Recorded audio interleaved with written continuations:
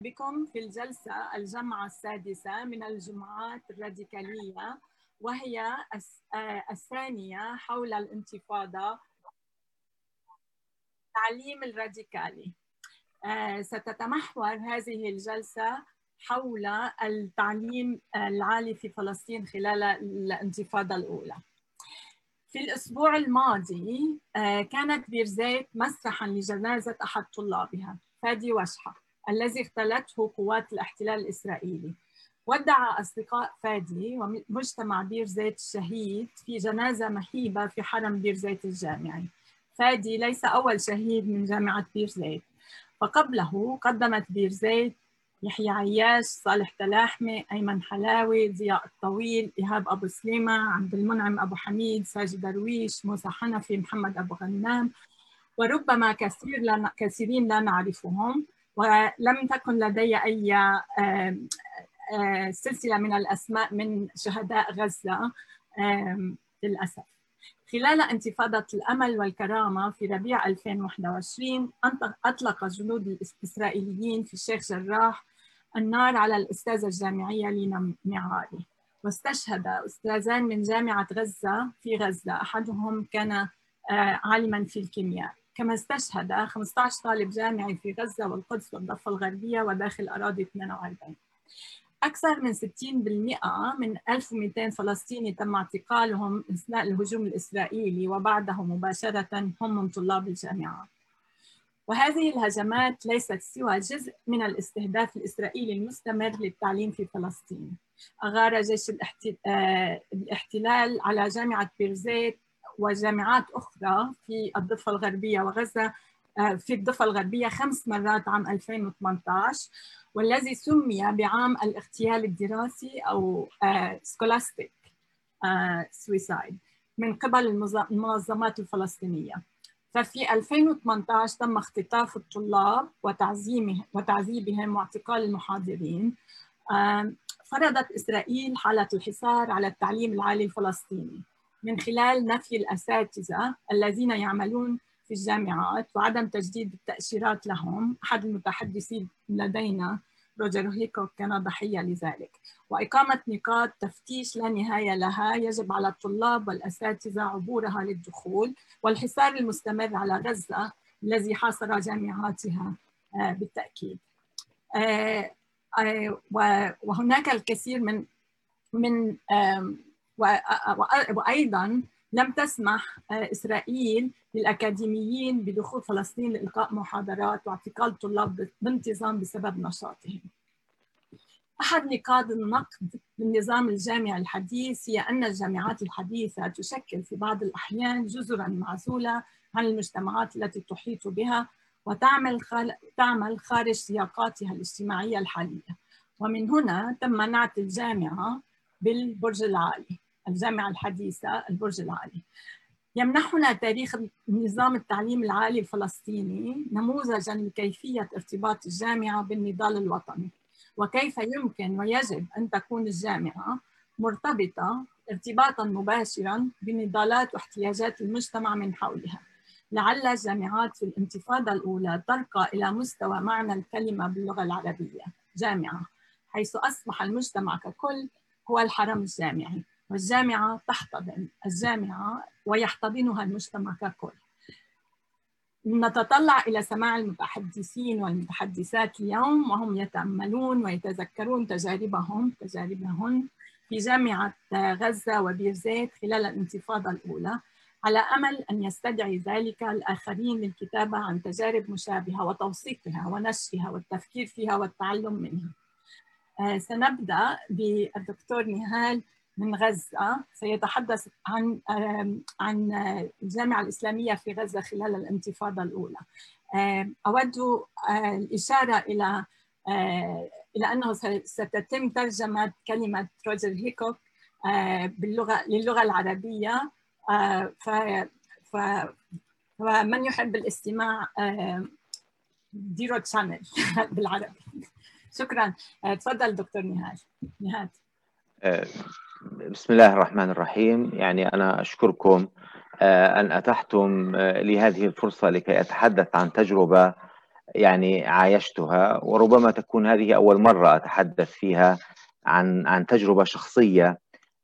حتى في التدريس أنا لا أتطرق كثيرا إلى يعني تجاربي الشخصية. وعندما كتبت رسالتي الدكتوراه وكانت يعني كنت مساهما يعني في جزء من أحداث المرحلة التي تناولتها بالدراسة، لكنني خنقت حضوري ووجودي يعني إلى أبعد حد. الآن في موضوع الجامعة خلال الانتفاضة الأولى، في هذه المداخلة أنا سأتحدث في 3 محاور رئيسية. المحور الأول الجامعة قبل الانتفاضة، لأنه مهم جدا يعني أن ننتبه إلى هذه المسألة، لأن وجود الجامعة الإسلامية في غزة كان جزء من معركة مع الاحتلال. المرحلة الثانية الجامعة خلال المرحلة الأولى من الانتفاضة، يعني من نهاية عام 87 وحتى يعني خريف عام 91 اللي كان التعليم فيها بيتم في البيوت وفي المساجد ويعني المؤسسات المختلفة. المرحلة الثالثة هي مرحلة من 91 وحتى منتصف 94 التي أعيد افتتاح الجامعة فيها من جديد، وأصبح التعليم فيها منتظما داخل الجامعة. في المرحلة الأولى اللي هي ما قبل انتفاضة عام 1987 يعني كان افتتاح الجامعة الإسلامية عبارة عن يعني معركة مع الاحتلال استخدمت فيها مجموعة من وجهاء قطاع غزة وأعيانها ورجال الأعمال فيها والشخصيات العامة، استخدموا ذكائهم أحيانا وأحيانا أخرى تحديهم لكي يفرضوا هذه المؤسسة. لأن الاحتلال كان تعامله مع قطاع غزة يعني فيه الكثير من الصرامة والقسوة، وتقريبا رفض كل شيء، تقريبا رفض كل شيء. يعني مثلا الجامعة الإسلامية عشان تفتح باب على الشارع العام اللي هو شارع الثلاثيني كان هذا معركة مع الاحتلال. الجامعة الإسلامية عشان تبني بعض الغرف اللي هي غرف بركسات أو أكشاك مغطاة بالإسباست، كان هذا معركة أيضا مع الاحتلال. ومعركة أن تحصل الجامعة على ترخيص من السلطات لكي يتمكن خريجوها من العمل في المؤسسات الحكومية، هذا لم تحصل عليه الجامعة على الإطلاق رغم كل الجهود التي بذلتها الجامعة. الجامعة تأسست عام 1978. تأسيسها جاء في مرحلة يعني كان أغلب طلاب قطاع غزة بيتعلموا في الجامعات المصرية. حصلت المشاكل بعد توجه مصر ل يعني الصلح مع دولة الاحتلال، وأيضا بعد يعني عملية الاغتيال للوزير المصري والكاتب المشهور يوسف السباعي، تغيرت عملية القبول من حيث الاشتراطات ودفع الرسوم والتخصصات أيضا. فأصبح يعني أعيان غزة وجهاء غزة الشخصيات العامة في غزة ورجال الأعمال فيها يفكروا في كيفية يعني إيجاد مكان جامعة لكي يتعلم فيها الطلاب. طبعا هذا يعني كان مجرد طرح هذا الموضوع مع سلطات الاحتلال كان من المحظورات، فبالتالي وجدوا أمامهم فرصة أن يعتبروا هذا امتداد لمعهد الأزهر الديني. فعملوا على هذا الأساس وبدأت من معهد الأزهر الديني. لأن زاد عدد الطلاب صاروا بحاجة إلى قاعات. معهد الأزهر الديني كان مبني على رقعة أرض صغيرة، لكن المعهد يمتلك حوالي 100 دلم تقريبا بجواره. أرادوا أن وفي مسجد غير مكتمل التجهيز كان من أيام المصريين موجود، وأيضا مبنى من البطن من طابق واحد غير مكتمل التجهيز موجود في الجزء الشرقي في الأرض الواسعة المجاورة لمبنى المعهد الديني. الآن بدأت المعركة تقريبا من عام 1982 وحتى عام 1987 من خلال جهد مواجهة مع الاحتلال. طبعا بدأت الدراسة بالخيام، وهان الدراسة عندما بدأت بالخيام كان رئيس الجامعة الدكتور محمد صقر هو فلسطيني لكنه موجود بالأردن، معهوش هوية، فلسطيني من قطاع غزة من خان يونس، يسكن الأردن ويحمل الجنسية الأردنية وما عنده هوية في غزة. فعندما جاء طبعا أغلب غزة ما كان فيها أكاديميين في 78، فتم استدعاء أكاديميين من الخارج، حتى أنه أول رئيس للجامعة الإسلامية كان الدكتور يوسف عبد الحق من جامعة النجاح. جاء والاحتلال تدخل انه يعني لا، هذا حد من الضفه يجي يشتغل بغزه، هذه مساله ما سمح بها الاحتلال. فالمهم الدكتور محمد صقر هذا كان يقول عندما تم بناء الخيام على ضوء رفض الاحتلال السماح، وكان يمنع، ليس فقط يرفض، يمنع بالقوة العسكرية. فكان يقول انه الجامعة العبرية بدأت بالخيام والجامعة الإسلامية تبدأ بالخيام، وهذه يعني اعتبرها انه بشارة خير، انه هذا يعني انه في إرادة، في تحدي، وسنذهب إن شاء الله رب العالمين نحو نمضي طريقنا كفلسطينيين نحو التحرير، طالما أنه أصبحنا نؤسس جامعات على أرض الوطن، وفي عملية تحدي كبيرة جدا للاحتلال. في الاحتلال ما واصل تهديده للجامعة، وطبعا كان الأكاديميين اللي بيجوا من برا كانوا عارفين إن هم فترتهم لن تطول، ومجلس الأمناء اللي كان كله من غزة كانوا بيعرفوا أيضا أنه عملية استخدام الأكاديميين من الخارج عملية صعبة. لذلك كانت الجامعة تعين معيدين باستمرار وتبتعث معيدين بشكل دائم حتى تستطيع يعني أن توجد أكاديميين من أبناء قطاع غزة يواصلوا العمل. وبالفعل في عام 85 الاحتلال في 34 أكاديمي كانوا جايين من الأردن من بعض الدول العربية. رفض الاحتلال أن يجدد، أو وضع الكثير من العراقيل ومنع دخولهم. والدكتور محمد أحمد صقر أيضا في عام 86 تقريبا رفضوا دخوله إلى قطاع غزة.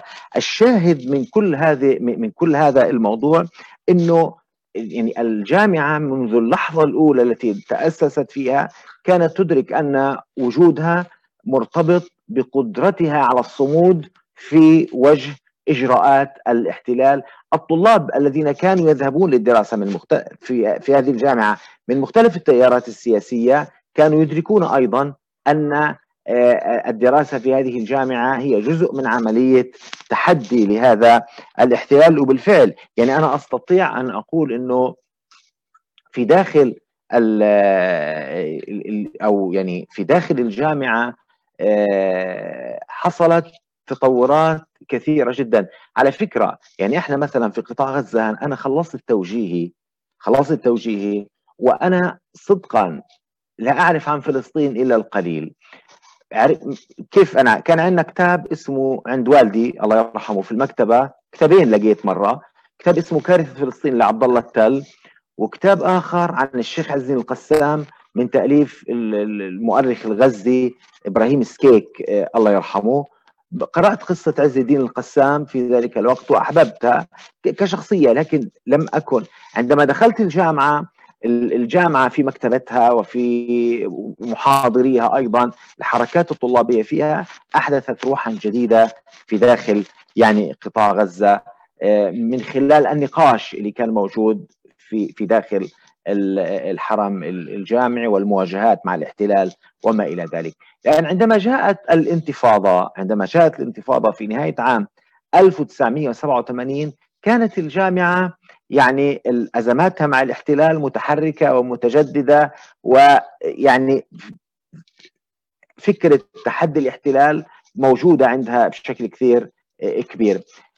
لكن المرحلة الأولى الشهر الأول والثاني من الانتفاضة تقريبا لم يكن يعرف أحد إلى أين ستستمر الأمور، إضافة إلى أن القائم بأعمال رئيس الجامعة في ذلك الوقت الدكتور محمد الصيام كان قد غادر لأنه لا يملك هوية وكان يأتي بتصريح زيارة.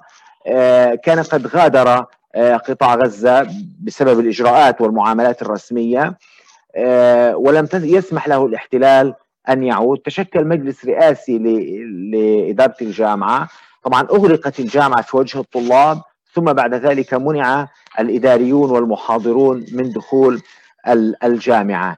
كان في بيت مستأجر الجامعة لرئيس الجامعة اسمه هيك بيت الرئيس كانوا بيسموه في مدينة غزة، فاستخدم هذا البيت كمقر للجامعة، وكثيرا ما كان يداهم من قوات الاحتلال، لكن لم يصدر قرار بإغلاقه، لم يصدر قرار بإغلاق هذا البيت. كان في حي الرمال موجود بالقرب من ملعب فلسطين، منطقة يعني سهل الوصول إليها، والآن هي تعتبر تقريبا يعني وسط البلد في مدينة غزة.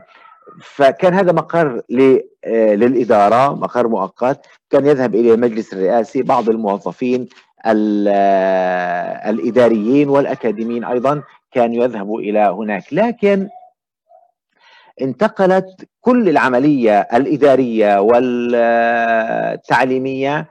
لأنه لم يعد هنالك مجال، البيت غير مؤهل لقاعات دراسة، وأيضا غير مؤهل لوضع مثلا أراشيف أو مستندات أو وثائق أو أختام، حتى لأن الاحتلال ممكن أن يقتحمه بشكل دائم ومستمر. فتحول بالتدريج التعليم إلى المجتمع، إلى بيوت الموظفين. يعني مثلا من الطلاب اللي كان بده، وعلى فكرة موضوع الطلاب، يعني أنا مثلا كنت في عام 87 في السنة الثالثة بالجامعة، الفصل الأول سنة ثالثة. أنا لم أنشد للتعليم في البيوت في ذلك الوقت، أول ما بدأ ما اهتمتش كثير، وكثيرين زي هيك. في نوع ثاني من الطلاب بدأ يفكر عندما طال أمد الانتفاضة وصار في سنة، بدأ يفكر في الذهاب للخارج يتعلم برا البلد. وفي الوقت مع التعاطف مع القضية الفلسطينية كان في كثير من المنح يعني حصل عليها الطلاب للدراسة في ليبيا، وبعضهم درس في مصر، والبعض الآخر يعني درس في سوريا وفي الجزائر، الكثير من البلدان العربية. هذا كان نمط ثاني من الشباب. في نمط ثالث من الشباب أيضا، هذا لجأ إلى العمل، لأنه اللي صار عمره 22 و23 و24 وهو مش عارف إيش بده يصير بالجامعة، لجأ للعمل. في بعضهم يعني ذهب لكي يعمل في الأرض المحتلة عام 48، والبعض الآخر صار بيعمل بسطات في أسواق غزة، وهذه كانت ظاهرة منتشرة بشكل كثير كبير. وفي جزء آخر انخرط في عمل الانتفاضة من بدايتها، واعتقل سواء في عام 88 أو 89، أعداد كبيرة، سواء اعتقال إداري أو اعتقال من خلال يعني المشاركة في الجهود المنظمة لصالح استمرار الانتفاضة التي كانت تقوم بها التنظيمات الفلسطينية المختلفة. في هذا الوقت اللي كان كمان في نقطة بدي أقولها أنا، موضوع إنك تبدأ تعليم في قطاع غزة. قطاع غزة رغم أنه ما كانش كثيف سكانيا كما هو اليوم، لكنه كان أيضا كثيفا يعني بما فيه الكفاية، والمواجهات كانت يعني في كل لحظة ممكن أن تندلع مع الاحتلال. لأنه مساحة قطاع غزة صغيرة، قوات الاحتلال الموجودة فيه على الشوارع الرئيسية، سواء في الأحياء الشعبية أو في المخيمات، أو حتى كمان في المناطق الجديدة في زي مثلا حي الرمال في مدينة غزة، أو حي الصبرة، أو الشيخ رضوان، أو مثلا تل السلطان في رفح مثلا، وحي الأمل في خان يونس. الاحتلال بشكل دائم دورياته، والقصة مش مستاهلة كلها، دورية الواحدة من بيت حنون إلى رفح 45 كيلومتر كل المسافة، ومن البحر إلى السياج الشرقي في بعض المناطق 7 متر، وفي بعض المناطق 7 كيلومتر، وفي بعض المناطق 13 إلى 14 كيلومتر. يعني المسألة دورية واحدة ممكن أن تجوب كل هذه المناطق بسهولة وتنغص على الناس، أو يشترك الناس معها. فبالتالي في المرحلة الأولى ما كان، يمكن بكرة تروق، يمكن بكرة تهدى، طيب نشوف ايش بده يصير. لكن في النهاية لا، صار في ناس بدها تتخرج، بالذات في ناس كانت في الفصل الأخير، الطلاب اللي بيكونوا متأخرين شوية حسب نظام الفصول والساعات المعتمدة اللي كل جامعاتنا شغالة عليه. في ناس يتخرجوا كانوا فصل أخير، وفي ناس فصل قبل أخير كمان. فبدأت الدراسة. حقيقة أنه عملية الدراسة يعني مثلا لما تيجي تلاقي أنه بعض المدرسين كان مثلا بدأوا في البيوت كلهم، وموضوع أن تبدأ التدريس في البيت عندما يكون مدرس من المخيم أو من حي شعبي، طبعا البيوت ضيقة، الغرف في البيوت متعددة الاستخدام، يعني مثلا بتجد أنه في غرفة بتتخصص للضيوف مثلا، لكن هي في حقيقة الأمر في جزء من اليوم بتكون للضيوف، لكن في الجزء الآخر مثلا في الليل بتكون لنوم الأولاد أو نوم البنات، مع الصباح بيتم رفع الفراش وتهيئتها بطريقة أو بأخرى. فطبعا عندما يضاف إلى هذه الغرفة مهمة جديدة وهي مهمة التدريس، فبتصير الأمور صعبة، إضافة إلى أنه يعني عملية التواصل لم تكن سهلة بالذات في الانتفاضة. يعني احنا قطاع غزة رغم انه صغير، لكن الطالب حتى يصل مرحلة الجامعة بتكون معرفته بمناطق قطاع غزة معرفة محدودة بشكل كبير جدا، يعني بيسمع عن غزة وبيعرف المناطق الرئيسية فيها، لأنه ربما جاء إلى المستشفى المركزي في القطاع، ربما جاء إلى يعني إلى السوق الرئيسي مرة أو وهكذا.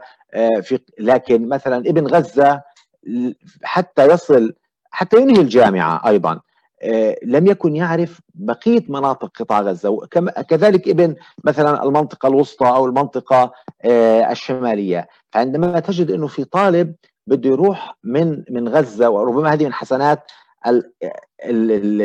أنا طولت قديش ضلي وقت؟ إذا طولت قولوا لي. بقى الله يرحمه أستاذنا الدكتور عصام سالم بقى يقول إحنا تبعون التاريخ بنحبش نحكي كثير.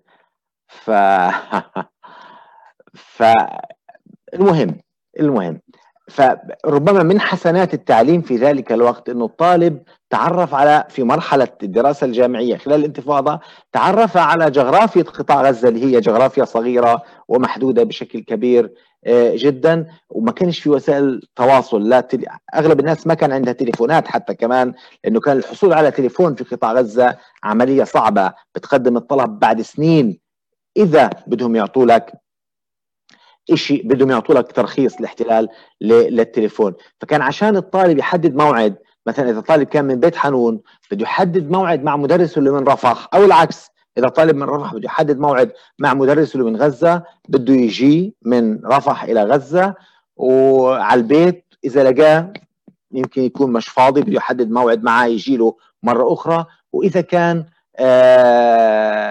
يعني في المرة الأخرى والموعد اللي حدده كان عنده ظرف، مثلا حضر تجول في رفح، فبالتالي راح هذا الموعد عشان يحدد موعد جديد. يعني كانت عملية في غاية الصعوبة، لكنها واستمرت بود كبير جدا. يعني مثلا أحد زملائي وأصدقائي بيقول لي إنه أحد المرات أنا ذهبت إلى المدرس الصبح بدون يعني موعد، لأنه ما فيش مجال ياخذ موعد معه الا يروح له على الدار وياخذ هذا الموعد. فبقول انا دخلت الى البيت وكان بيعمل سلطه، بدق بالزبديه وبيعمل سلطه، فانا بقول قعدت معه واتفقنا وتفاهمنا على الماده اللي انا بدي ادرسها وكيف ادرسها والخصها، ايش الواجبات اللي انا لازم اعملها، واني انا اروح له في اي وقت بقدر اني اصل له فيه علشان يعني اتابع معاه اذا عندي اسئله او عندي استفسارات كثيره. احيانا مثلا معايا دقيقتين؟ طيب احيانا مثلا يعني احد الزملاء كان معيد في ذلك الوقت، وانا بتحدث انا وياه، بقول لي انا كنت ساكن على البحر وهو من قريه حمامه ومشهورين بالسمك، بقول اجوا الطلاب عندي في يوم من الايام الصبح علشان يدرسوا، فاخذنا المحاضره وبدهم يروحوا، لا وين انتم رايحين؟ فما كان بالامكان انهم يروحوا الا يعمل لهم مقلوبه سمك، عندنا في بيعملوا مقلوبه بالسمك سموها صياديه في غزه. يعني في احد ايضا مثلا احد المدرسين وكان معيدا ايضا في ذلك الوقت، عدد طلابه كبير شويه وكان هو من مخيم البريج، فتح الجيران اعطوا له حاصل صغير تقريبا مساحته 4 في 8 علشان يستقبل طلابه ويدرسهم. في في مثلا مخيم الشبوره في رفح كان في بيت ايضا تم تخصيصه، كان فاضي، اصحابه يعني سمحوا استخدامه من قبل عدد من المعيدين، وكان كل البيت، لانه على فكره كان احيانا خلال التدريس بيتم حظر التجول على منطقه من المناطق، خلال التدريس بتحدث اشتباكات بين قوات الاحتلال وبين مجموعه من الشباب المنتفضين اللي يعني بيقاوموا الاحتلال على مدار اليوم. في احد مثلا حصل ذات مره انه في طلاب كان عندهم مثلا علاقه مع اتحاد الكنائس، وعنده قاعات كويسه كان اتحاد الكنائس، فتم يعني عقد مجموعه من محاضرات مساق كامل عقدت في اتحاد الكنائس. في احد المساقات تم تدريسه في شركه من الشركات، الدكتور كان اسمه نبيل ابو شعبان، كان عنده شركه كمبيوتر، وهو كان يعني استاذ للمهندس يعني في مجال الكمبيوتر بالجامعه، فكان عنده يعني هذا الشركه ودرس طلابه في هذه الشركه. خلال هذه الفتره من عام 87 لا من نهايه 87 لغايه خريف 1991 خرجت الجامعه حوالي 633 طالب وطالبه بهذه الطريقه، طريقه التدريس في البيوت، طريقه تحول المجتمع كله او مسانده المجتمع كله ل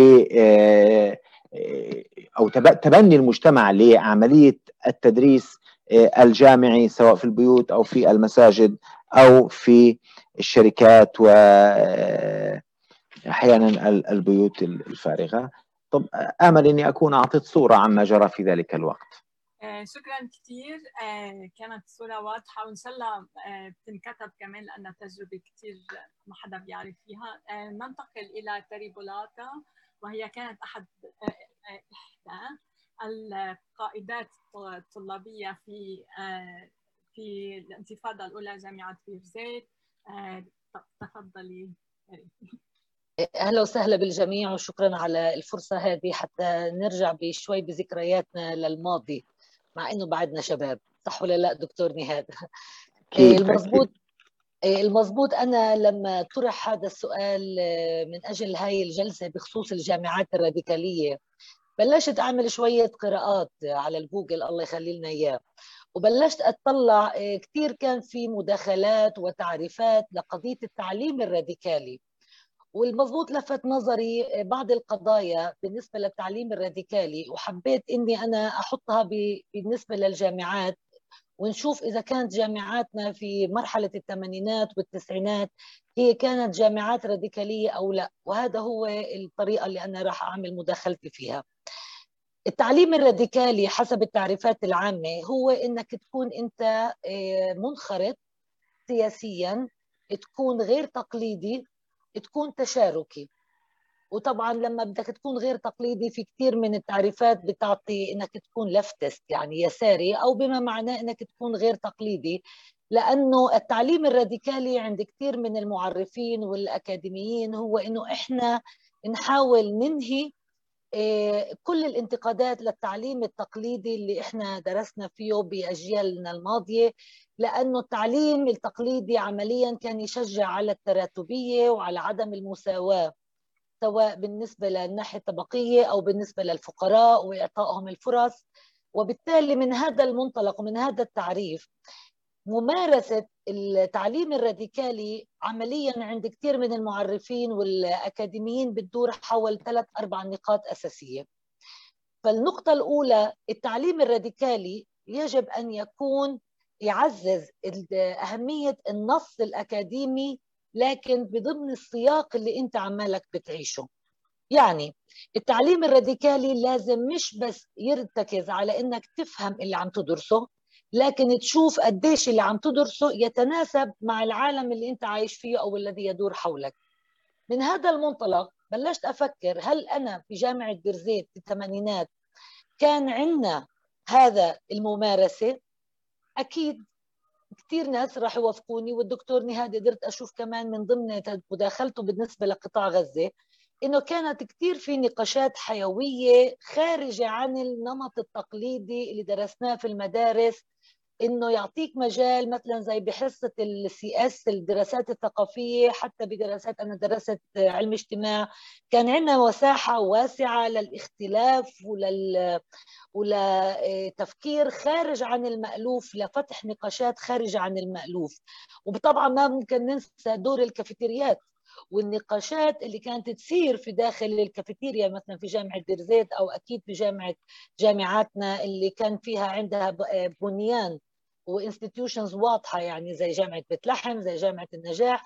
فكانت كثير مرات النقاشات اللي تكون هالقد خارجة عن المألوف تبلش في الكافيتيريا وتستكمل نقاشاتها في داخل الحصص، سواء كنا بندرس تاريخ ولا بندرس عربي ولا بندرس حتى أحياء، لأنه النقاش بده يستمر. وهذا عملية كانت تعطي مساحة الجامعة لربط النص الأكاديمي بالسياق اللي إحنا عمالنا بنعيش فيه، وبالتالي هي هون تستجيب لأحد الممارسات للتعليم الراديكالي. النقطة الثانية هي حول إتاحة الفرصة لمشاركة ديمقراطية في التعليم وإنتاج التعليم، لأنه هاي العملية بحد ذاتها هي عملية ديمقراطية بتفرجي إنه المناهج ومخرجات التعلم بدها تساهم في عملية صنع قرار ديمقراطي يتشارك فيه أو يعني يستفيد منه الجميع. وعمليا إذا بدي أجي أطلع كمان مرة على تجربتنا في جامعة بير زيت، قضية المجالس الطلبة وقديش كان عندها مساحة لممارسة الحياة الديمقراطية المباشرة، عملية الانتخابات، قديش كان في مساحة لمجالس الطلبة للتفاعل مع الإدارات حتى لو كانت بشكل راديكالي بالمعنى الصحيح، إنه في اعتصامات وفي احتجاجات، لكن هاي المساحة كانت برضو موجودة في جامعاتنا في مرحلة الثمانينات. فهذه مسألة كتير أنا بعتبرها مسألة مهمة بتساعد على إنه فعلا نقول إنه جامعاتنا كانت فعلا هي جامعات راديكالية. النقطة الثالثة اللي برضو كتير من المعرفين للتعليم والجامعات الراديكالية بيحكوا فيها هي موضوع تمكين المشاركين في العملية التعليمية لتطوير حلول فردية وجماعية لمشاكلهم. قديش انت بتقدم تعليم راديكالي، قديش انت قادر انك تساعد الجميع فرديا وجماعيا لوجود حلول. وطبعا من خلال هاي الطريقة انت عمالك بتلغي كثير من عدم المساواة الطبقي اللي كمان الدكتور نهاد حكى عنه، بحيث انه انت بداخل الجامعه جاي من بيئه مختلفه او طبقه اجتماعيه مختلفه، انت فلاح، انت مدني، انت غني، انت فقير، فانت كلنا بشكل جماعي بنصبح جزء من العمليه الديمقراطيه، سواء في عمليه الانتخابات للمجلس الطلبه. على سبيل المثال يعني انا بقدر اقول لكم لما سكرت الجامعه زي ما الدكتور نهاد، احنا جامعه بير زيت اغلقت في مراحل مختلفه، اطول واحده كان اغلاق ال4 سنوات. طيب ما كان في لازم عملية تشاركية بين الطلاب وبين إدارة الجامعة بالنسبة لوين بدنا نعقد بدنا نضلنا قاعدين في البيوت هدول 4 سنين من حياة الطلاب، وما بالك بالطلاب اللي كان ضايل لهم فصل أو يعني كم من ساعة وبتخرجوا. بالتالي العملية التشاركية لوضع حلول سواء فردية أو جماعية هذه كمان تعكس إنه كان في عنا جامعة بتقدم بممارسات راديكالية بتساعد وبفتح مساحة للطلاب والإدارة والجهاز التعليمي لأنهم يكون في عندهم انخراط في عملية تشاركية لوضع حلول بتفيد الجميع بالمرحلة اللي احنا مرقنا لها. مش راح ننسى كمان مثلا موضوع القرار العسكري اللي أنا مش متذكر المضبوط رقمه، اللي بدأ يقول إنه طلاب غزة ممنوع يدرسوا في الضفة الغربية. أنا بذكر تماما كحركات طلابية مع التدريس، المدرسين والمدرسات والإدارة، كيف صرنا نساعد ونفكر كيف نخبي هدول الطلاب والطالبات لما يصير في اقتحامات لداخل الجامعة، لأنه إحنا في مرحلة تحدي لقرار عسكري يمنع الانخراط والتفاعل اليومي. إحنا بالنهاية شعب فلسطيني ما كنا لسه مدركين البعد الاستراتيجي عند الاحتلال هو عمليا زي أي مستعمر فرق تسد، وبالتالي لما أنت بتفرق أنت بتقدر تسيطر على التجمعات السكانية اللي أنت محتلها. فكان من الضروري، وهلا بواحد بيستوعب ليش طلع القرار العسكري بمنع طلاب غزة من التواجد في داخل الضفة الغربية، وكيف كلنا ساهمنا في عملية الحفاظ على العديد من الطلاب حتى يقدروا يخلصوا ساعاتهم المعتمدة قبل ما يضطروا يروحوا، ما يقدروش يرجعوا بسبب وجود هذا القرار العسكري. فهذه كمان عملية، أو هذه أحد المشاكل اللي إحنا شاركنا فيها كلنا مع بعضنا البعض. كل هاي النقاط الثلاثة اللي أنا حكيت عنها هي ممكن كمان تصير، ممكن تدور في داخل العملية التربوية في داخل الصف أو في داخل إطار الجامعة. بس في نقطة رابعة مهمة، في إذا أنت بدك تقول هذا تعليم راديكالي وبالتالي الجامعة هي جامعة راديكالية، فهي عملية المشاركة في التطبيق العملي. لما أنت بتنقل تعليمك من النظري إلى تطبيق عملي، فهي أحد الأعمدة حتى تقدر تقول هذا تعليم راديكالي وبالتالي الجامعة راديكالية. وعندنا نماذج كثيرة أو أمثلة كثيرة على إنه فعلا جامعاتنا كانت هي جامعات راديكالية بسبب المشاركة في التطبيق العملي لكثير من القضايا اللي كنا ندرسها.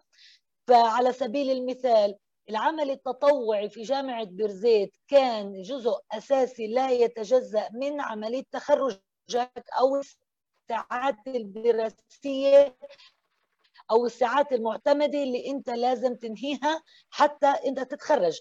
فأنت تتخيل لما أنت بالعمل التطوعي هذا أنت بتنخرط مع شعبك، وزي ما قال الدكتور نهاد إحنا يعني أنا مثلا بدي أقيس على نفسي، أنا جاي من بيئة طبقة متوسطة في داخل القدس، ربيت بمدارس أهلية، فجأة بكتشف إنه في عنا قرى وفي عنا مخيمات وفي عنا عمل تطوعي، بدي أروح ألقط زيتون وأحصد بندورة.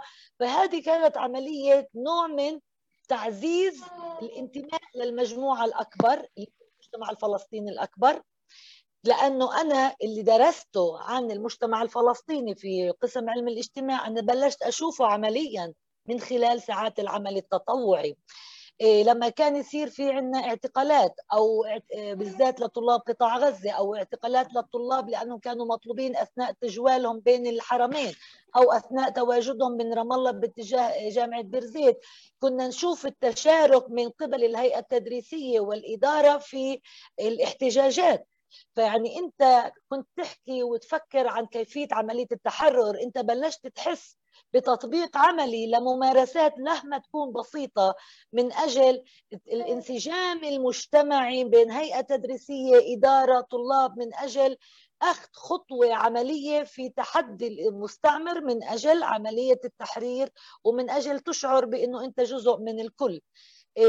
فهاي هي، أو مثلا لما نعمل احتفالات وطنية ويصير في اقتحامات للجامعة، تلقائيا الجامعة بهيئتها الإدارية والتدريسية مع مجلس الطلبة مع الحركات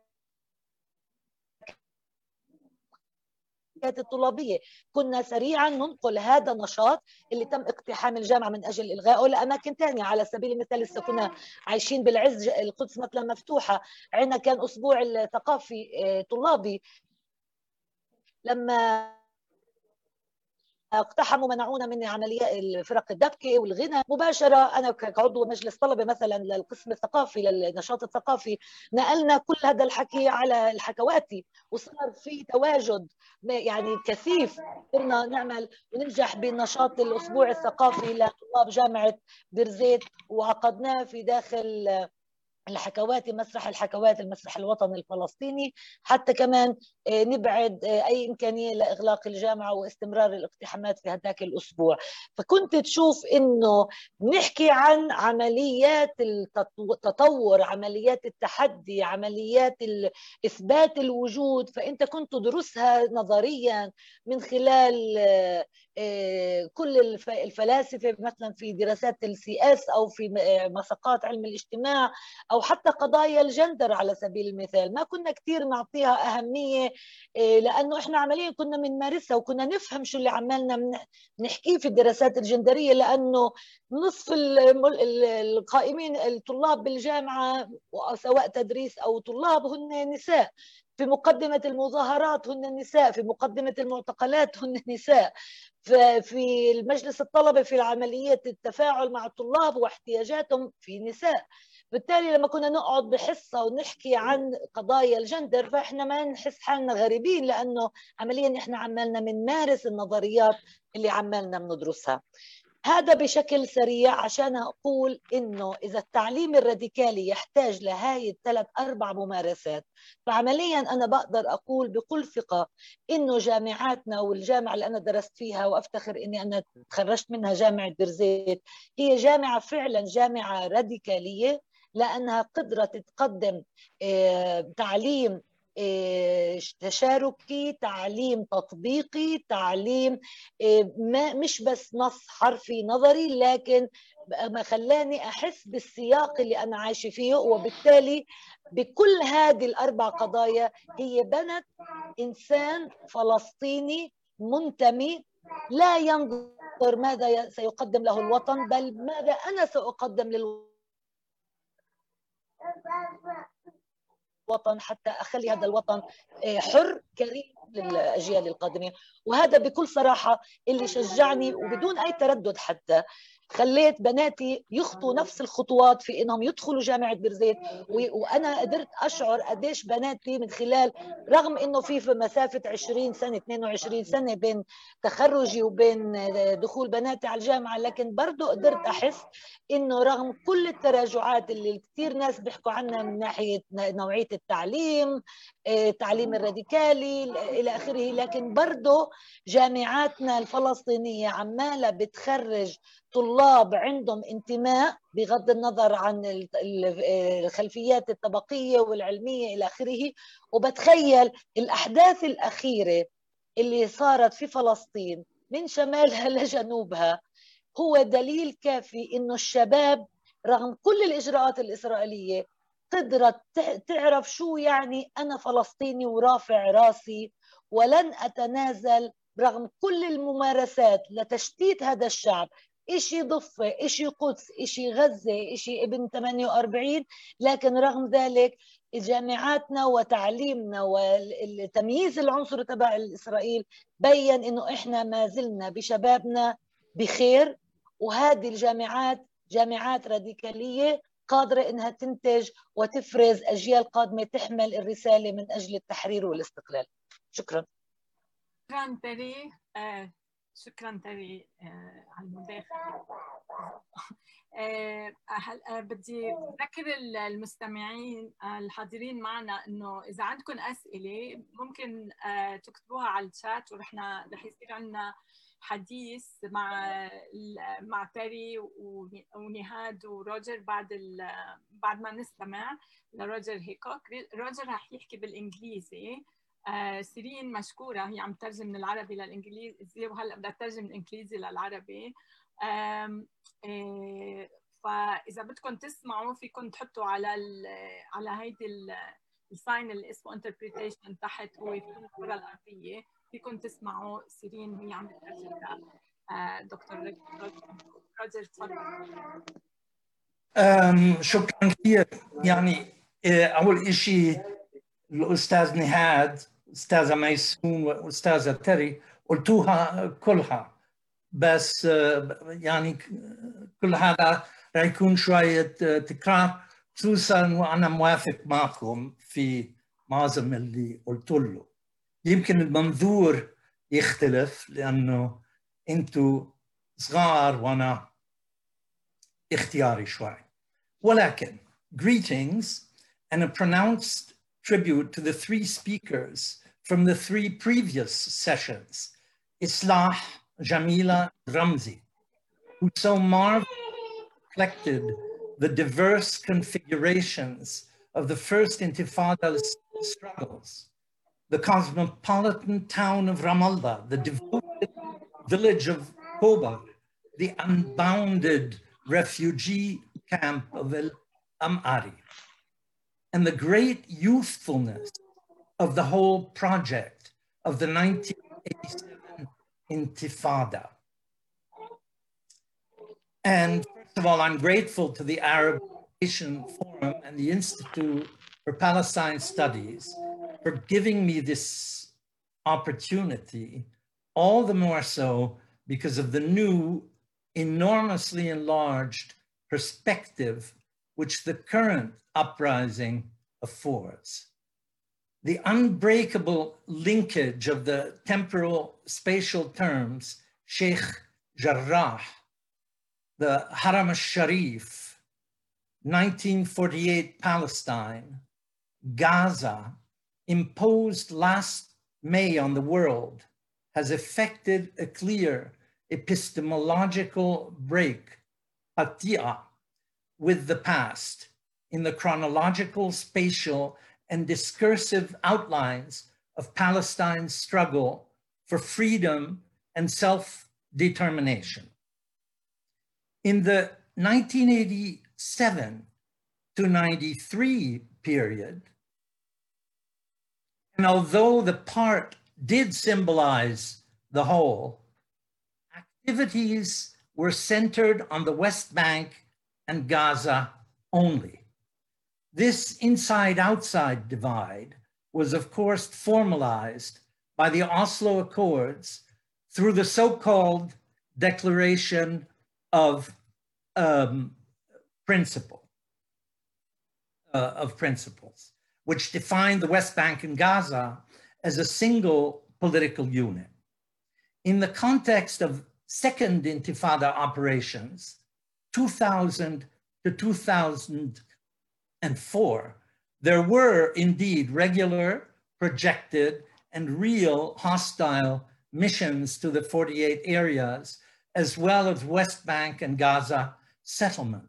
But these too were carried out by one or another of the parties represented in the Legislative Council responsible to and for the West Bank and Gaza. But for May 10th, 2021, and for the rest of present and future time, the struggle takes place in the whole country, Palestine from the Dead Sea to the Mediterranean, from Rafah to Naqoura, with thousands of diaspora Palestinians demonstrating just beyond the Lebanese, but especially the Jordanian borders. Israel has, in its repressive acts and its settlement policies, long since been acting on the basis of this geographic perspective covering all of Palestine. It is now the turn of the Palestinians to adopt the same all of Palestine perspective, no matter the measures taken by a frightened Israeli government groveling in its contradictions to cancel it. The critique of Oslo and a move beyond the geographic scope of the First Intifada has finally taken us from the contingent, which Palestine, question mark, to the stable, all of Palestine, from the relative, as it were, to the absolute. And we can now better understand the First Intifada as a strong marker on a long road. Oslo is the end of the beginning, and Jabalia, 9th December 1987, was the beginning of the beginning. And now the perspective not only of the never-ending, endless end to the Intifada requires a revision of the beginning. So let us open before the beginning, focusing, as is our task, on the university, especially Birzeit, which is the one that I know best. At Birzeit University in the mid-1980s, the discipline of history belonged to a single department, including also geography, political science, and archaeology. This department, in fact, hosted professors from various parts of Palestine, notably the West Bank, 48 areas, villagers, townspeople, and refugee camp dwellers, as well as one radicalized foreigner. Notably, however, there were no women in our department as professors. At the time also, radical students, whether secular or religious, tended to gravitate towards the humanities and the social sciences. There was later a shift in that respect, where they moved in droves to the sciences, for example, engineering, Yahya Ayyash being the most prominent example, thus preparing the ground for the second Intifada, and that is another story still needing to be told. We have one PhD student at Birzeit preparing a dissertation which will greatly help in that regard. The nature of history, political science, and geography teaching was in no way radical before and indeed during the Intifada. History was standard positivistic stuff. Of course, all the staff were anti-imperialist, anti-Zionist, Marxist, nationalist, religious, some of them decidedly pro-Soviet. Political science was the same, working systematically to build a BA degree modeled on American academia. Geography was then human geography in its purest form, with marvelous field trips in the company of professors loaded with expertise and erudition. But two disciplines threatened the status quo from the side.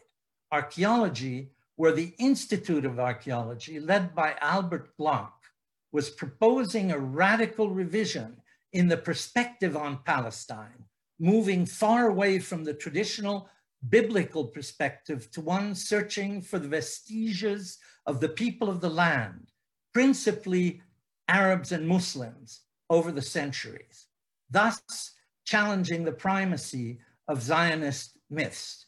We will probably never know whether Glock's murder during the Intifada in 1991 was carried out by Israelis and linked to logical revisionism where the land of Palestine was concerned. And on the other end of the spectrum, we had oral history, introduced by a visiting professor from the United States, Thomas Ricks, who made an indelible mark on Palestinian historiography through his disciples, including two young professors in the Department of History, Political Science, Geography, and Archaeology, Adel Yahya, who proceeded to propagate oral history as a mode of struggle among refugees, and Saleh Abdul-Jawad. Oral history likewise seriously challenged the Zionist discourse by lending credibility to the accounts of the Nakba, the 36 revolt, and so on. And this happened, of course, just before the so-called Israeli new historians produced their body of work. In the spring, summer of 1987, one of our students, whom Maysoon mentioned, Musa Hanafi, was killed by the Israeli military during a demonstration. Very political, he was also serious about history. He had been, I remember, preparing a class presentation on the dropping of the atomic bomb in 1945. All of our department went to the Khan Yunis refugee camp for the funeral.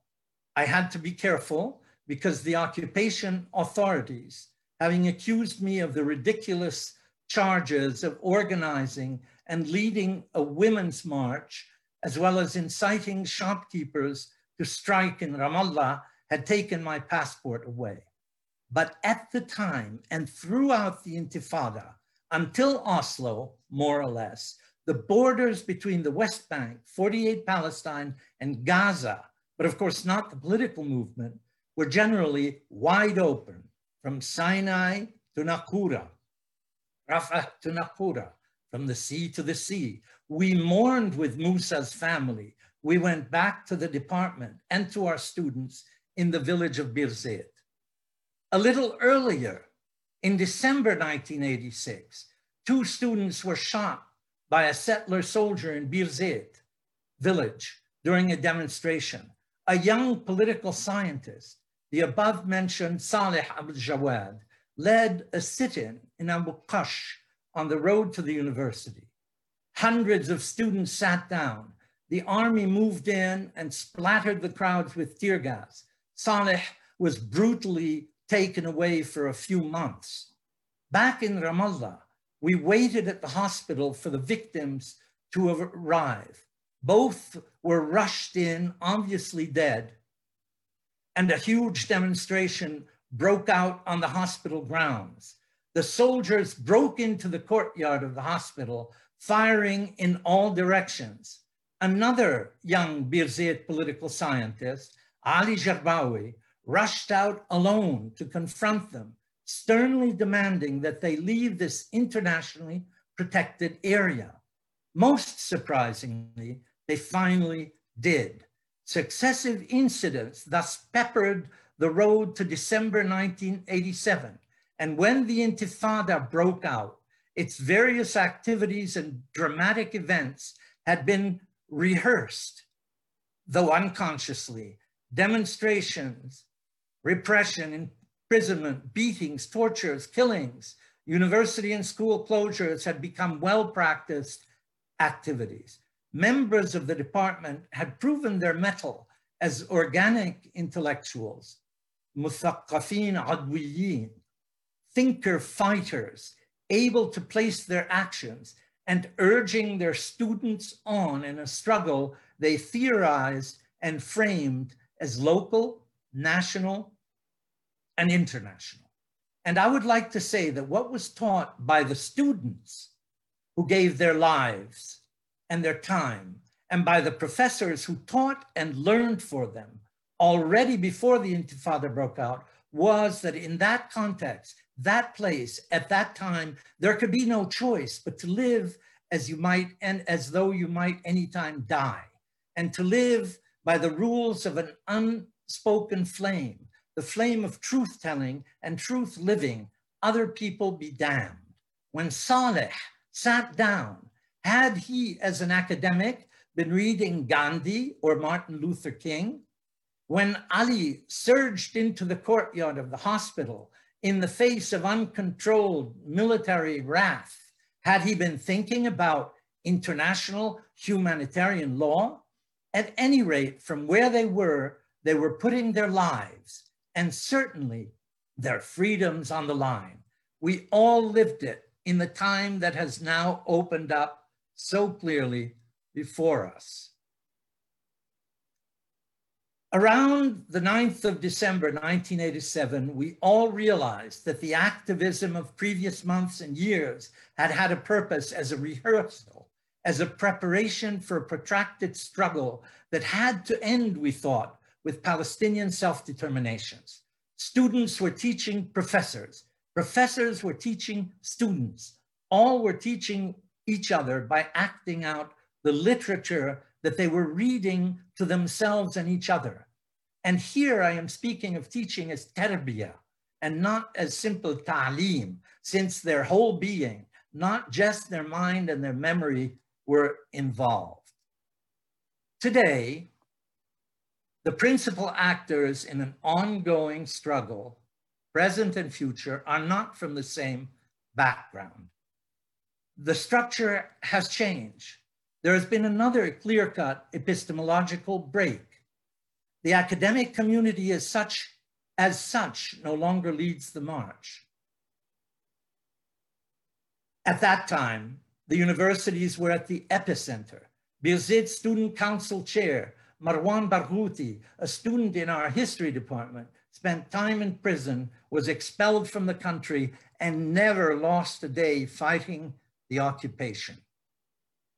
After Birzeit's closure in January 88, there was no teaching whatsoever for about 6 months. Students went home to their villages, camps, and towns.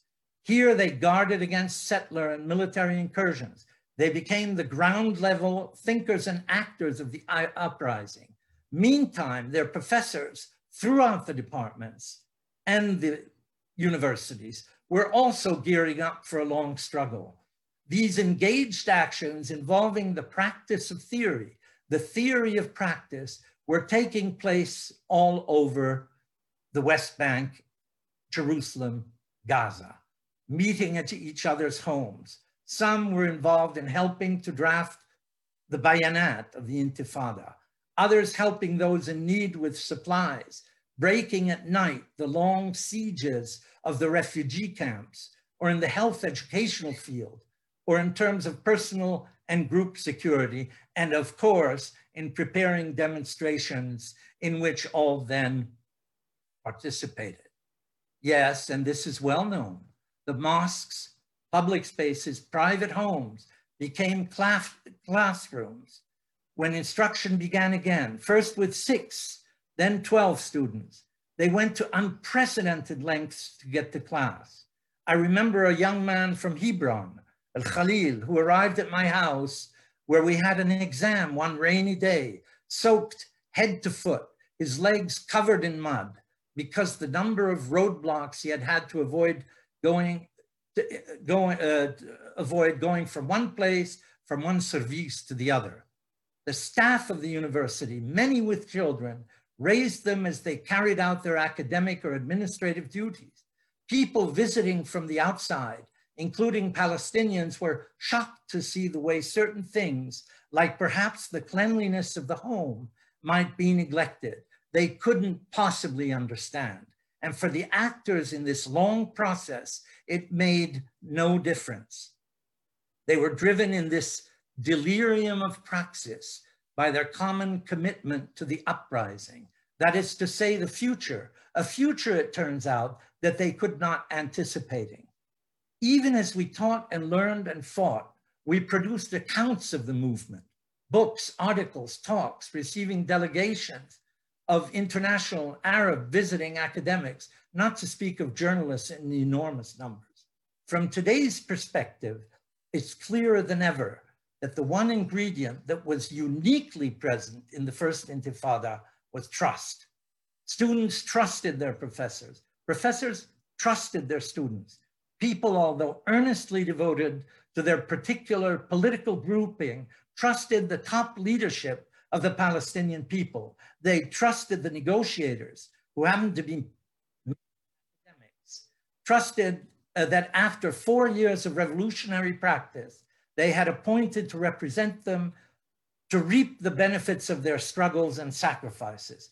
That trust evaporated thereafter. And by the time of the second Intifada, the enemy was deeply mistrusted, of course, Israel, but the Palestinian Authority as well. As for the present, I've almost finished. And although the horizon has opened out geographically, a new class of leaders has not emerged, although many individual examples have been set. Indeed, while there were perhaps too many leaders in the 87-93 Intifada, there are today, we are told, too few. The matter of leadership is a complex one. It appeared during the first Intifada that it had been solved, since the top seemed to accept initiatives in the field, including the universities. In reality, it did not, and the Oslo Agreement can be read as the leadership rushing to shut out potential rivals, although in fact Intifada activists, including the students and their teachers, never wished to replace them. The dilemma continues to this day, with the leadership canceling elections when they seem destined to promote a new set of leaders. But this is another subject, and future history will tell us how the issue will be resolved this time round. At any rate, when the professionals by 1993 had taken over from the students and the professors and others, is when the promise of a new era for Palestine began to fade. This is not to glorify exclusively the accomplishments of the university and their students and their staff during the 1987 Intifada. Other accounts, as we heard last time, explain the essential role played in the complex events of the Intifada by women, by peasants, by refugees. And here I will end my talk. شكرا كثير روجر، حمستنا كلنا. في عنا بدي أذكر المشاهدين أو اللي معنا بالجلسة، إذا بتحبوا تسألوا أسئلة ممكن تطبعوها على الشات أو نحن بنوجهها لضيوفنا وضيفاتنا. في محمد سلامة حابب يعطي مداخلة دقيقتين، مصر إنه يعطي، فبدنا نعطيه دقيقتين بس نشوف شو بده يحكي. محمد يا أمين، ممكن نجيب محمد.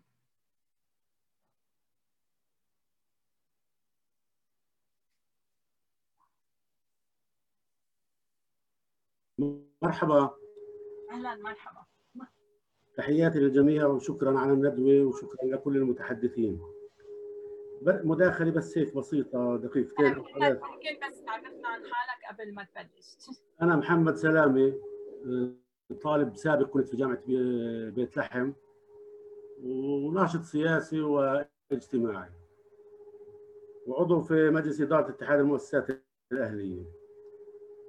اللي بدي أحكي إنه الحكم على راديكالية التعليم في الجامعات في فلسطين ما بيتم فقط من خلال المنهاج أو سياسة إدارة الجامعات، بل مثل ما تحدثوا اللي سبقوا من المداخلين إنه من خلال أيضا دور الكتل الطلابية والطلاب أنفسهم فيما يعرف بالتعليم السياسي والأنشطة اللامنهجية والنقاشات والتربية التحررية اللي كانت سائدة وعميقة في أوساط الحركة الطلابية.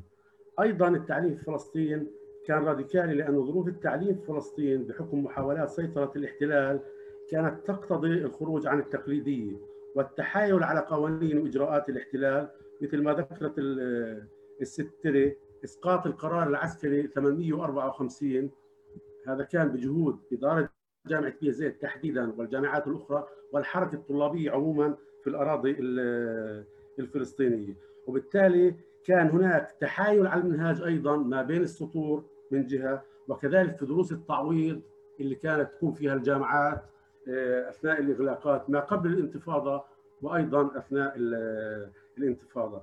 غير تقليدي أيضا لأن دراسة الجامعة هي جزء من عملية نضالية في مواجهة سياسة التجهيل، طمس الهوية، التضييق على الجامعات، وربطا أيضا بالتغيير نحو الحرية. لذلك طلاب الجامعات لما بدأت الانتفاضة كلهم انتقلوا لقراهم ومخيماتهم ومدنهم وأصبحوا قيادات محلية للانتفاضة. سبق الانتفاضة أيضا دور بارز للحركة الطلابية نتاج هذه العملية التربوية التحررية الراديكالية اللي كانت سائدة بالجامعات في استنهاض الحالة الشعبية الفلسطينية عموما اللي مهدت لانطلاق الانتفاضة. لذلك كان هناك سياسة القبضة الحديدية اللي فرضت عام 85 واللي بتعني إقامات جبرية واعتقالات إدارية، كانت تستهدف بالأساس رأس الحركة الشعبية الفلسطينية وفي مقدمتها طلاب الجامعات من مختلف الجامعات اللي العديد من القيادات الطلابية إما نفيت أو يعني اعتقلت إداريا أو تحت إقامات جبرية متكررة. بالتالي دور طلاب الجامعات وعملية التعليم التحرري السياسي في الجامعات الفلسطينية هو دور تشاركي شاركت فيه إدارات الجامعات الوطنية والحركة الطلابية من خلال منظماتها ولجانها ومجالسها الطلابية، وأنتجت حركة شعبية وطنية مهدت اندلاع الانتفاضة الفلسطينية الأولى. ومارس الطلاب الفلسطينيين أثناء الانتفاضة دورهم من خلال عمليات إبداعية نوعية، منها على سبيل المثال أدوارهم القيادية على مستوى القيادات الوطنية الفرعية وعلى القيادة الوطنية الموحدة، وأيضا في ابتكار أساليب مواجهة مع الاحتلال وتعويض طلاب المدارس الثانوية من خلال التعليم الشعبي، من خلال التعاونيات الزراعية، من خلال التكافل إلى آخره. وطبعا لما أحكي عن طلاب الجامعات بحكي عن المرأة وبحكي عن الشباب بشكل عام. شكرا لكم. شكرا كثير، يعطيك العافية. في أسئلة الصديقة مي أبو مغلي عم تسأل عن يمكن لتري وعن جامعة بير زيت، إنه هي جيل الانتفاضة الثانية يمكن جيل أوسلو، وبتقول إنه جامعة بير زيت كثير تغيرت وبطلت مثل ما ضل فيها مثل ما أنتم عم تحكوا. ف إذا بتحبوا تعلقوا عن هيك. بس هيدا كمان يمكن سؤال بيتوجه للدكتور نهاد عن غزة كمان، لأنه هو كان طالب وقت الانتفاضة وصار هلا محاضر بالجامعة الإسلامية بغزة. فيمكن كمان دكتور نهاد بحب يعطينا فكرة عن التحولات اللي صارت هلا. بتحبي تبلشي تري بعدين؟ اوكي. وكمان ماشي. كمان حنان قعود المضبوط أعطت أسئلة بنفس هذا التوجه، إنه يعني شو الاختلاف اللي صار حتى فقدنا الشعور بإنه جامعاتنا هي جامعات راديكالية بالمرحلة هاي. وبتخيل جامعاتنا لا يمكن فصلها عن السياق اللي إحنا عمالنا منعيشه. بالثمانينات كانت الحركة الوطنية بعز، يعني بأوج عزها ومجدها. ولما كنا نحكي باسم منظمة التحرير كممثل شرعي ووحيد، فكنا نحكيها بجرأة، بكرامة، بعز. المرحلة بصراحة كنا نتفق عليها أنه اختلفت، خاصة بعد اتفاق أوسلو وقدوم السلطة الوطنية. إحنا اتربينا بجيل بيحكي عن التحرير وإنهاء الاحتلال. بوجود السلطة بعد اتفاق أوسلو صرنا نحكي بعملية بناء الدولة، وهذا أدى لوجود، يعني هذا تحليلي الخاص، أدى لوجود تفكير وخطاب مختلف انعكس مش بس على جامعاتنا، على كل مستوى حياتنا. يعني إحنا كنا في مرحلة تحضير للتحرير، بعد أوسلو صرنا في مرحلة بناء الدولة، ونسينا إنه عملية التحرير ما انتهت. وكثير من الممولين الأجانب، وهذه جزء من الانتقادات العامة، إنه دخلونا الممولين الأجانب بعملية بناء الدولة بشكل متوازي مع عملية التحرير، واللي بعد 25-30 سنة بنقدر نقول باتفاق جميعنا إنه تم فشل هذا الخطاب. إنه أنت ما بتقدر تبني دولتك وأنت لسه مش منهي عملية التحرير. أنا مش ضد إنه في كتير شغلات ممكن تصير بشكل متوازي، أنت بتقاتل من أجل التحرير لكن في نفس الوقت أنت عمالك تعمل بشكل متوازي على استمرار وجودك، تعليمك، حياتك، تبني اقتصادك الوطني حتى تكون جاهز لليوم الآخر بعد إنهاء الاحتلال. في شغلات بتكون منطقية. بس بعد أوسلو للأسف وانحصارنا بأطر أوسلو بدل الإطار الدولي اللي أعطانا المجال للتحرر والعملية التحررية بكل مجدها، يعني استنادا للقوانين الدولية، أدى إنه إحنا نمط التفكير والخطاب السائد ينعكس على جامعاتنا. وكمان ما ننسى التطور البنيوي بعد وجود السلطة. بعد ما كانت جامعاتنا هي جامعات فردية بتحاول تتشارك بأنماطها بشكل إداري من فوق، بعد وجود السلطة صار في عنا وزارة التعليم العالي اللي فرضت مركزية بالنسبة للجامعات، سواء يعني لمستوى الدخل للأساتذة أو شو المناهج، مع أنه أكيد بعض الجامعات ما زال عندها بعض التفاصيل المميزة لبعض مناهجها، لكن كان في نوع من المركزية. وصار في شعور عند الجميع أنه إحنا هلا في مرحلة بناء دولة، بالتالي العملية التعليمية هي لخدمة قطاع البيروقراطي الاقتصادي إلى آخره اللي في الدولة. بطلنا نحكي بعملية التحرير عمليا ولا في قضايا المشاركة للتحرر. هذا كله انعكس على إدارات الجامعة، حتى على تفكير مجالس الطلبة في حياتهم ونضالاتهم اليومية بداخل الجامعة. طبعا على هذا الحكي أدى أنه في مراحل معينة أنا كطالبة وخريجة من جامعة في أحد الإضرابات لقضايا الأقساط الجامعية، أنا يعني بصراحة بقولها إنه استأت من التطرف النضالي عند الطلاب، يعني إذا تسمحوا لي بهذا الحكي، بقضية إغلاق الجامعة. زي ما حكى الدكتور روجر، قضية الثقة للتراست واضح كانت بعد 4-5 سنين من أوسلو وفشل أوسلو والصراعات الفساد اللي صارت عندنا في داخل السلطة، كلها انعكست على مؤسسات التعليم وبالذات بينت بالجامعات. بالتالي فقدنا قضية الثقة بين الحركة الطلابية وبين التدريس والإدارة. فقدنا البوصلة، إحنا شو اللي بدنا إياه من عملية التعليم تبعنا، صار كله باتجاه بناء الدولة ونسينا عملية التحرر الوطني. وأنا بقدر أفهم كل الانتقادات اللي بيشعروها الصبايا اللي هلأ قدموا مداخلاتهم حول هذا الموضوع، بس بحاول دائما أطلع على بذرة الأمل رغم كل هذا الفساد الإداري والمالي والسلطوي والتوجه الممارس باتجاه الاستقلال، ويعني باتجاه بناء الدولة، وناسين قضية التحرر والاستقلال قبل بناء الدولة. احنا ربينا كجيل الحرية قبل الدولة، اليوم احنا من ناضل صرنا على دولة.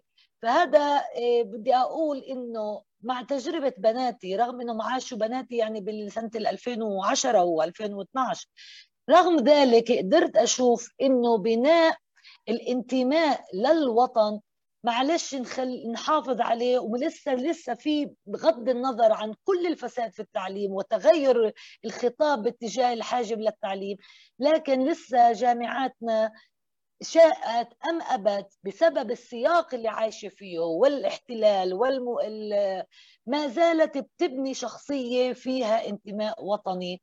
وأنا هذا قادرة أشوفه من خلال زملاء بناتي لما شفتهم طلعوا درسوا برا ورجعوا ما كان عندهم نفس الانتماء اللي أنا شفت فيه بناتي، رغم إنه أنا بقول لكم بصراحة بناتي تربوا برضو كطبقة وسطى very much protected ومحميين، لكن أنا بمجرد بلشت الشيخ جراح بناتي كل يوم زي ما بقولوها بالبلدي بلمهم من المظاهرات وبنغسل لهم أواعيهم، كل يوم بناتي بالشيخ جراح وبباب العمود، رغم انه هن ما عاشوا التجربه اللي انا عشتها في بيرزيت، وانا ما بقدر هقول لهم لا، لانه انا بدي اياهم هيك يكونوا بصراحه. فهذه شغله بحب دائما اطلع على جانب الامل بالنسبه لانه جامعاتنا وجودها هو بضل رمز للصمود، بضل رمز لمنهاج فلسطيني بعطي مساحه لطلابنا يفكروا بدون اي ضغط وقمع من الاحتلال. وإن شاء الله الجامعات مع التطورات اللي حدثت بالآخر تحس إنه إحنا قضية تقرير المصير والحرية هو أبدأ من عملية بناء أجيال لخدمة بناء دولة شبه مستحيلة طول ما إحنا مش متحررين. شكرا كثير تاري. نهاد، في سؤال انه في حدا من المشاركين عم بيقول انه عندهم فكره انه الجامعه الاسلاميه بيرزيت اسسوها الاخوان المسلمين، اذا بتحب تقول شيء عن هيدا، بس كمان اذا بتحب انت تخبرنا عن تحولات بالجامعه، لانه انت كنت تلميذ وصرت استاذ، فيمكن من هيك فيك تخبرنا. ماشي. في النقطتين، يعني بالنسبة للنقطة الأولى وأنا متفق مع حكته الأستاذة تيري. بالفعل في الثمانينات كانت الفصائل بشكل عام والحركة الوطنية الفلسطينية بحاجة إلى منابر، بحاجة إلى واجهات، فبالتالي هم كانوا بيدعموا يعني دور للجامعات، للحركة الطلابية، للنقابات، للمؤسسات الأهلية، الجمعيات الخيرية اللي كانت موجودة. كانوا بيدعموا بأيدوا الفصائل ما كانت تقدر تعبر عن نفسها كجهات رسمية في البلد، فكان بيتم التعبير عن الفعل الوطني من خلال المؤسسات. هذا استفادت منه الجامعات في دورها والنقابات والحركة الطلابية. لكن لما اجت السلطة وصار في دور للفصائل موجود، تراجع في كل هذا. الجامعات تأثرت، الحركة الطلابية تأثرت، النقابات، يعني حتى النقابات اللي بتحاول اليوم انها تلعب دور مهني وطني بصعوبة وبالكاد ومش زي ما كان متاح في ذلك الوقت. هذا جانب ساهم في تغيير دور الجامعة، إضافة إلى أن السلطة يعني مستحوذة بشكل كتير كبير جدا، والتمويل اللي كان بيجي من برا صار صعب. يعني احنا في غزة طبعا يعني هذه قصته مختلفة تماما، يعني مسألة في غاية الصعوبة. التمويل الذي يصل إلى الجامعات من الخارج مسألة، أنتم بتعرفوا اليوم في غزة الموظفين بيعيشوا في الجامعات على 40% و30% من الراتب، يعني فهذا يعني في وضع كثير صعب للجامعات وخاصة في غزة. لكن بخصوص اليوم ما عادتش الجامعة هي مصدر المعرفة الوحيد يعني أنا قلت لكم أنا رحت على الجامعة بعرفش عن فلسطين غير كتاب كارثة فلسطين لعبد الله التل، وكتاب قصة عز الدين القسام شفتها من مكتبة أبويا، اللي أبويا تعلم في الجامعات المصرية في الخمسينات وفي يعني الستينات، كان بيزور مصر وبروح وبيجي. لكن اليوم مصادر المعرفة متنوعة، الإنترنت، اليوتيوب. يعني أنا مثلا لما رحت الجامعة كنت يعني كنا الكتب بنتداولها فيما بيننا وبنخبيها في ثيابنا لما بنروح على الدار أو بنرجع من الدار. لما يعني كان قراءة الكتاب عمل وطني كتير كبير، تخاف الاحتلال يقتحم عليك.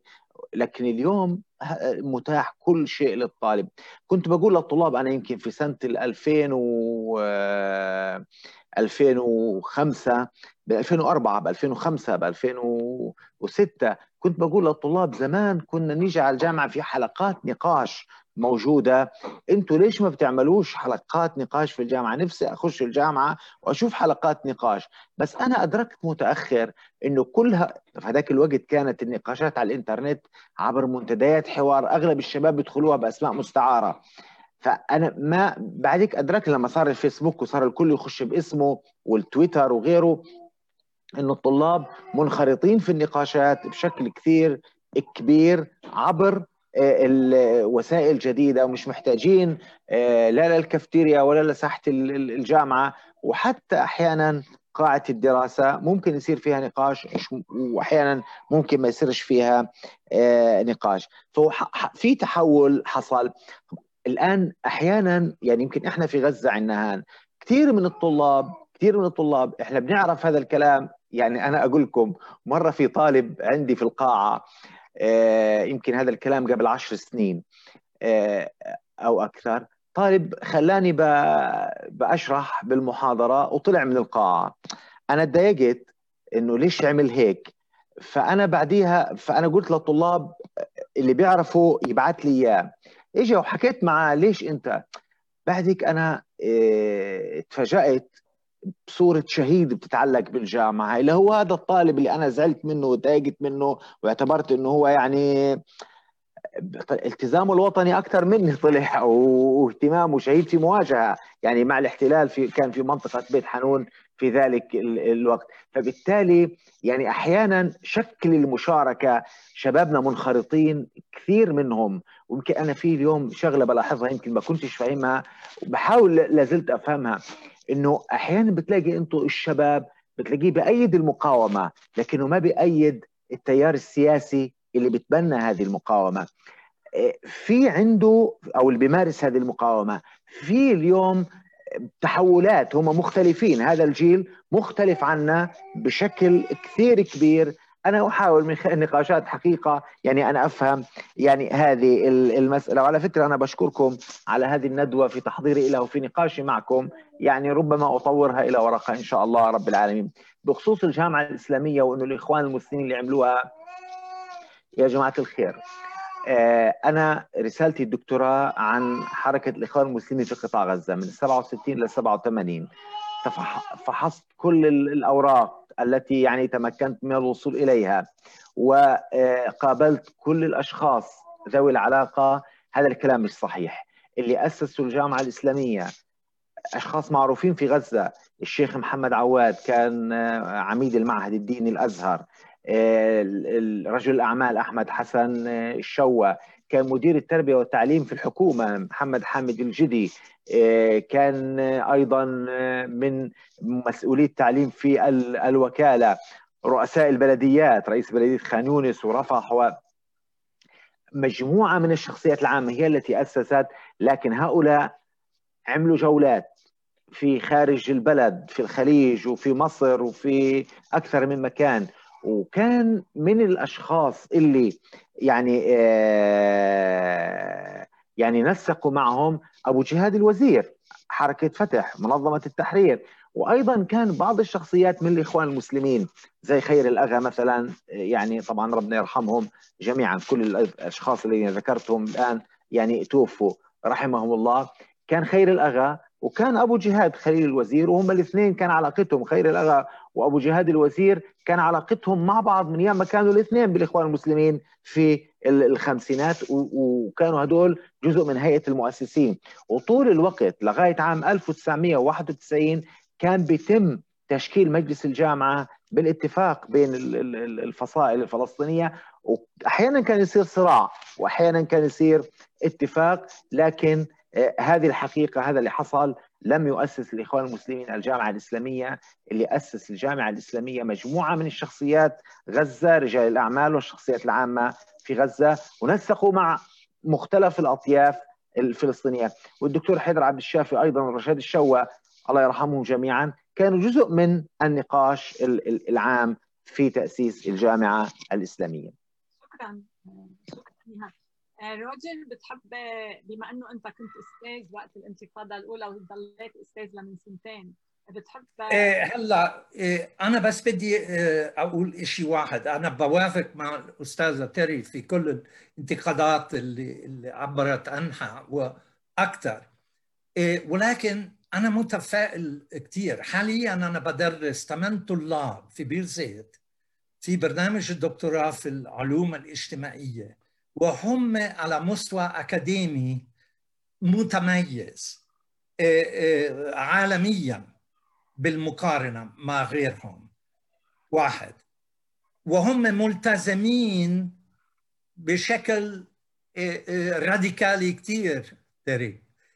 وثلاثه، هم عم بيشتغل، يكتبوا، يقرأوا، والمستقبل تبعهم، وهي رأس الهرم خلينا نقول المستقبلي. وهذا المستقبل بالإضافة لكل اللي عم بيصير حوالينا في فلسطين يجعلني متفائل رغم المشاكل الحالية. بس هاي.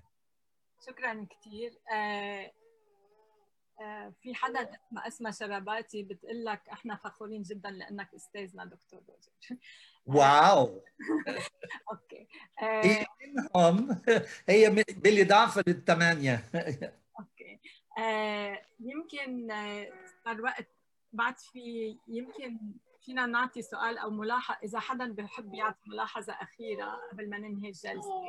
بس بدي اشكر سيرين لانه عم بترجم من جهتين، عربي انجليزي انجليزي عربي. شكرا شيرين. شكرا. حدا بحب يضيف من تري او نهاد او كلمه اخيره تري؟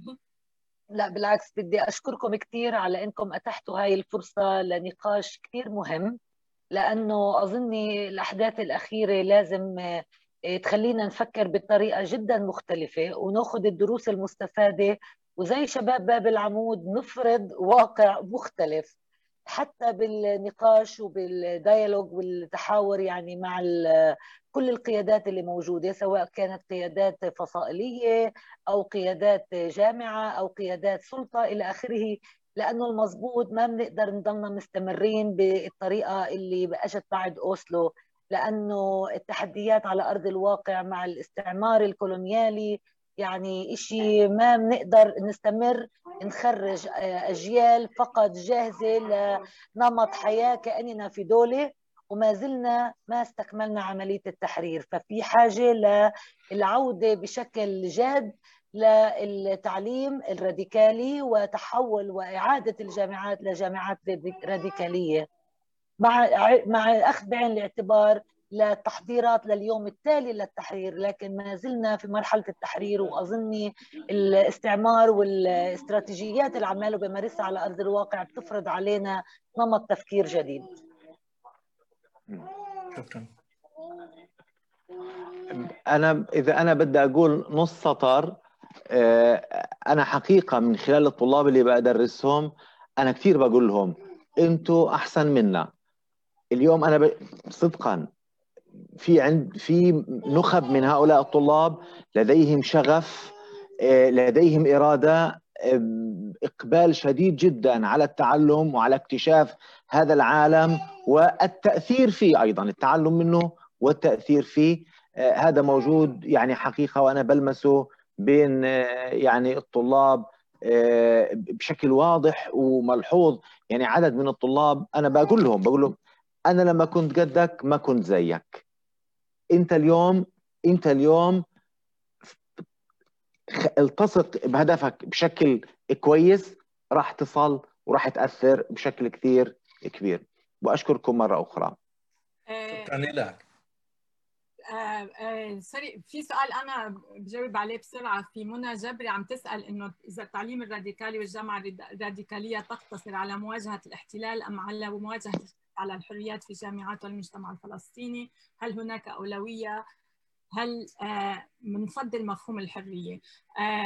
يمكن تاري كتير شرحت شو بيعني الراديكالية، بس بجامعة تحت الاحتلال. بس الراديكالية هي إنه ما في إلها أصلا، ما إلها تعريف محدد، هي بس إنه أنت بمحل ما كنت في واقع مش قبلان، وفي واقع مضطهد، ما في حرية، أو يمكن في عدم مساواة، بتخلق شيء لحتى تواجه هيدا الواقع وتغيره. هيدا هو التعليم راديكالي أو تربية راديكالية بشكلها الواسع وين ما كنت.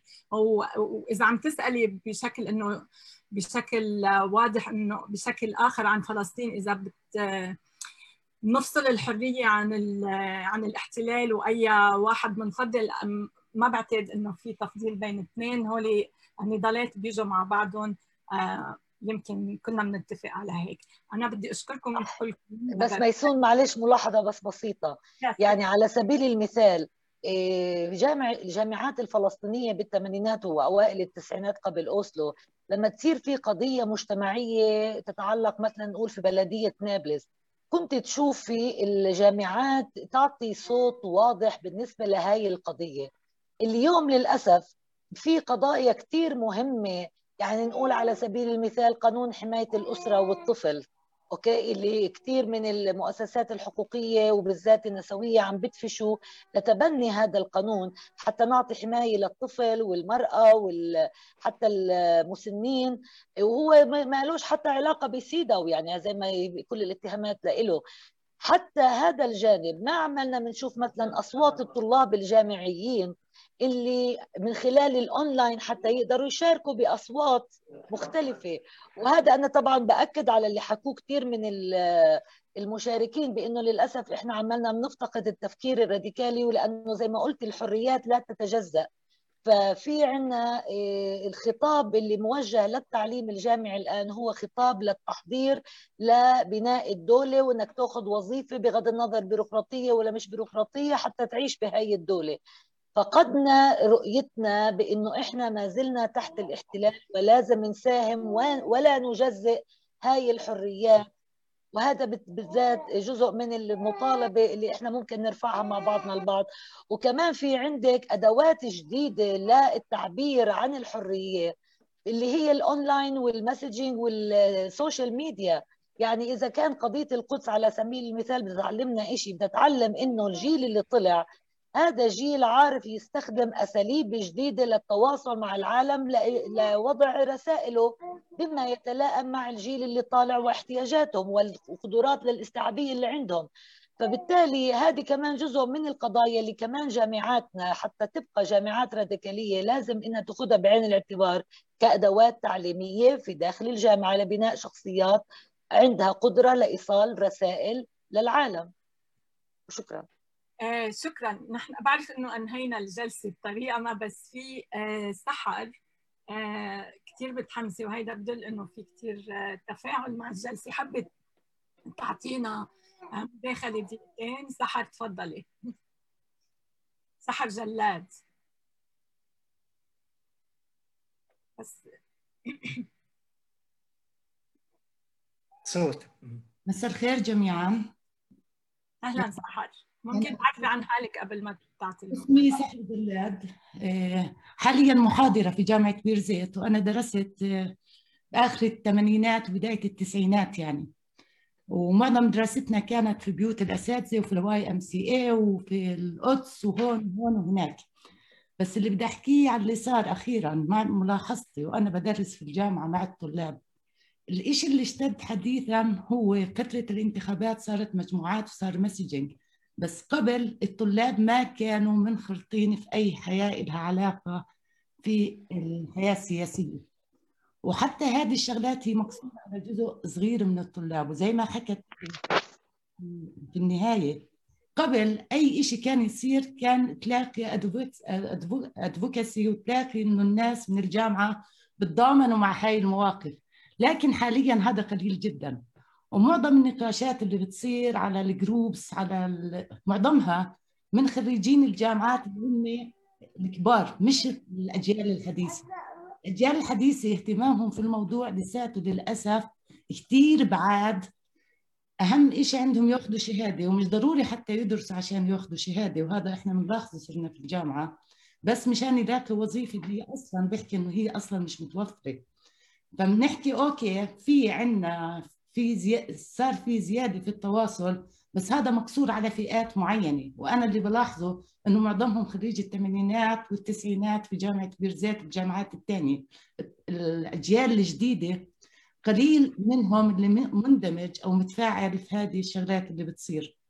طبعا هي بلشت، أنا بملاحظاتي لما أعلنت الانتخابات عشان صار تكتلات أكثر مشان الانتخابات، زادت لما قرار الانتخابات راح. بس اللي عم بقود الشغلة معظمهم خريجين الثمانينات والتسعينات من الجامعات، مش الطلاب الجداد. هلا بوقت القدس أنا عم بلاحظ إنه طلاب جداد عمرهم في العشرينات عم بيشاركوا في هاي الأشياء. فإحنا بعاد شوي، طلابنا بعاد عن موضوع الراديكالية. يعطيكم العافية. شكرا سحر. كنا بنحب نختم بالاشياء الإيجابية اللي أنهى فيها تيري وروجر ونهاد. بس يمكن هو موجود من اثنين، في ناس، في طلاب بيروحوا على الجامعات بس ليتعلموا، وفي كتير جيل جديد صار مسيس وبده التحرير. ورح نركز على هيدا الجيل. شكرا للجميع، شكرا لسيرين على الترجمة مرة ثانية، يامن وريف من وراء الكواليس. بس بدي احب لكم انه الجلسه الثانيه رح تكون 25، وهي رح تكون عن الزراعات البديله والامن الغذائي، اللي هي كثير مرتبطه باسبوع الاقتصاد الوطني اللي هلا عم نشهد بكل فلسطين. ان شاء الله تكونوا عم تشتروا من المنتجات الفلسطينيه. بنشوفكم ب 21 حزيران. شكرا جزيلا لكم جميعا. شكرا لكم. شكرا لكم. شكرا. شكرا. شكرا لكم. حبيت اشوفكم جميعا. اهلين. باي باي. باي باي. شكرا كثير. مع القدس وعلى فلسطين وعلى كل شيء. شكرا جزيلا لكم على هذه الفرصة. شكرا. شكرا أستاذ.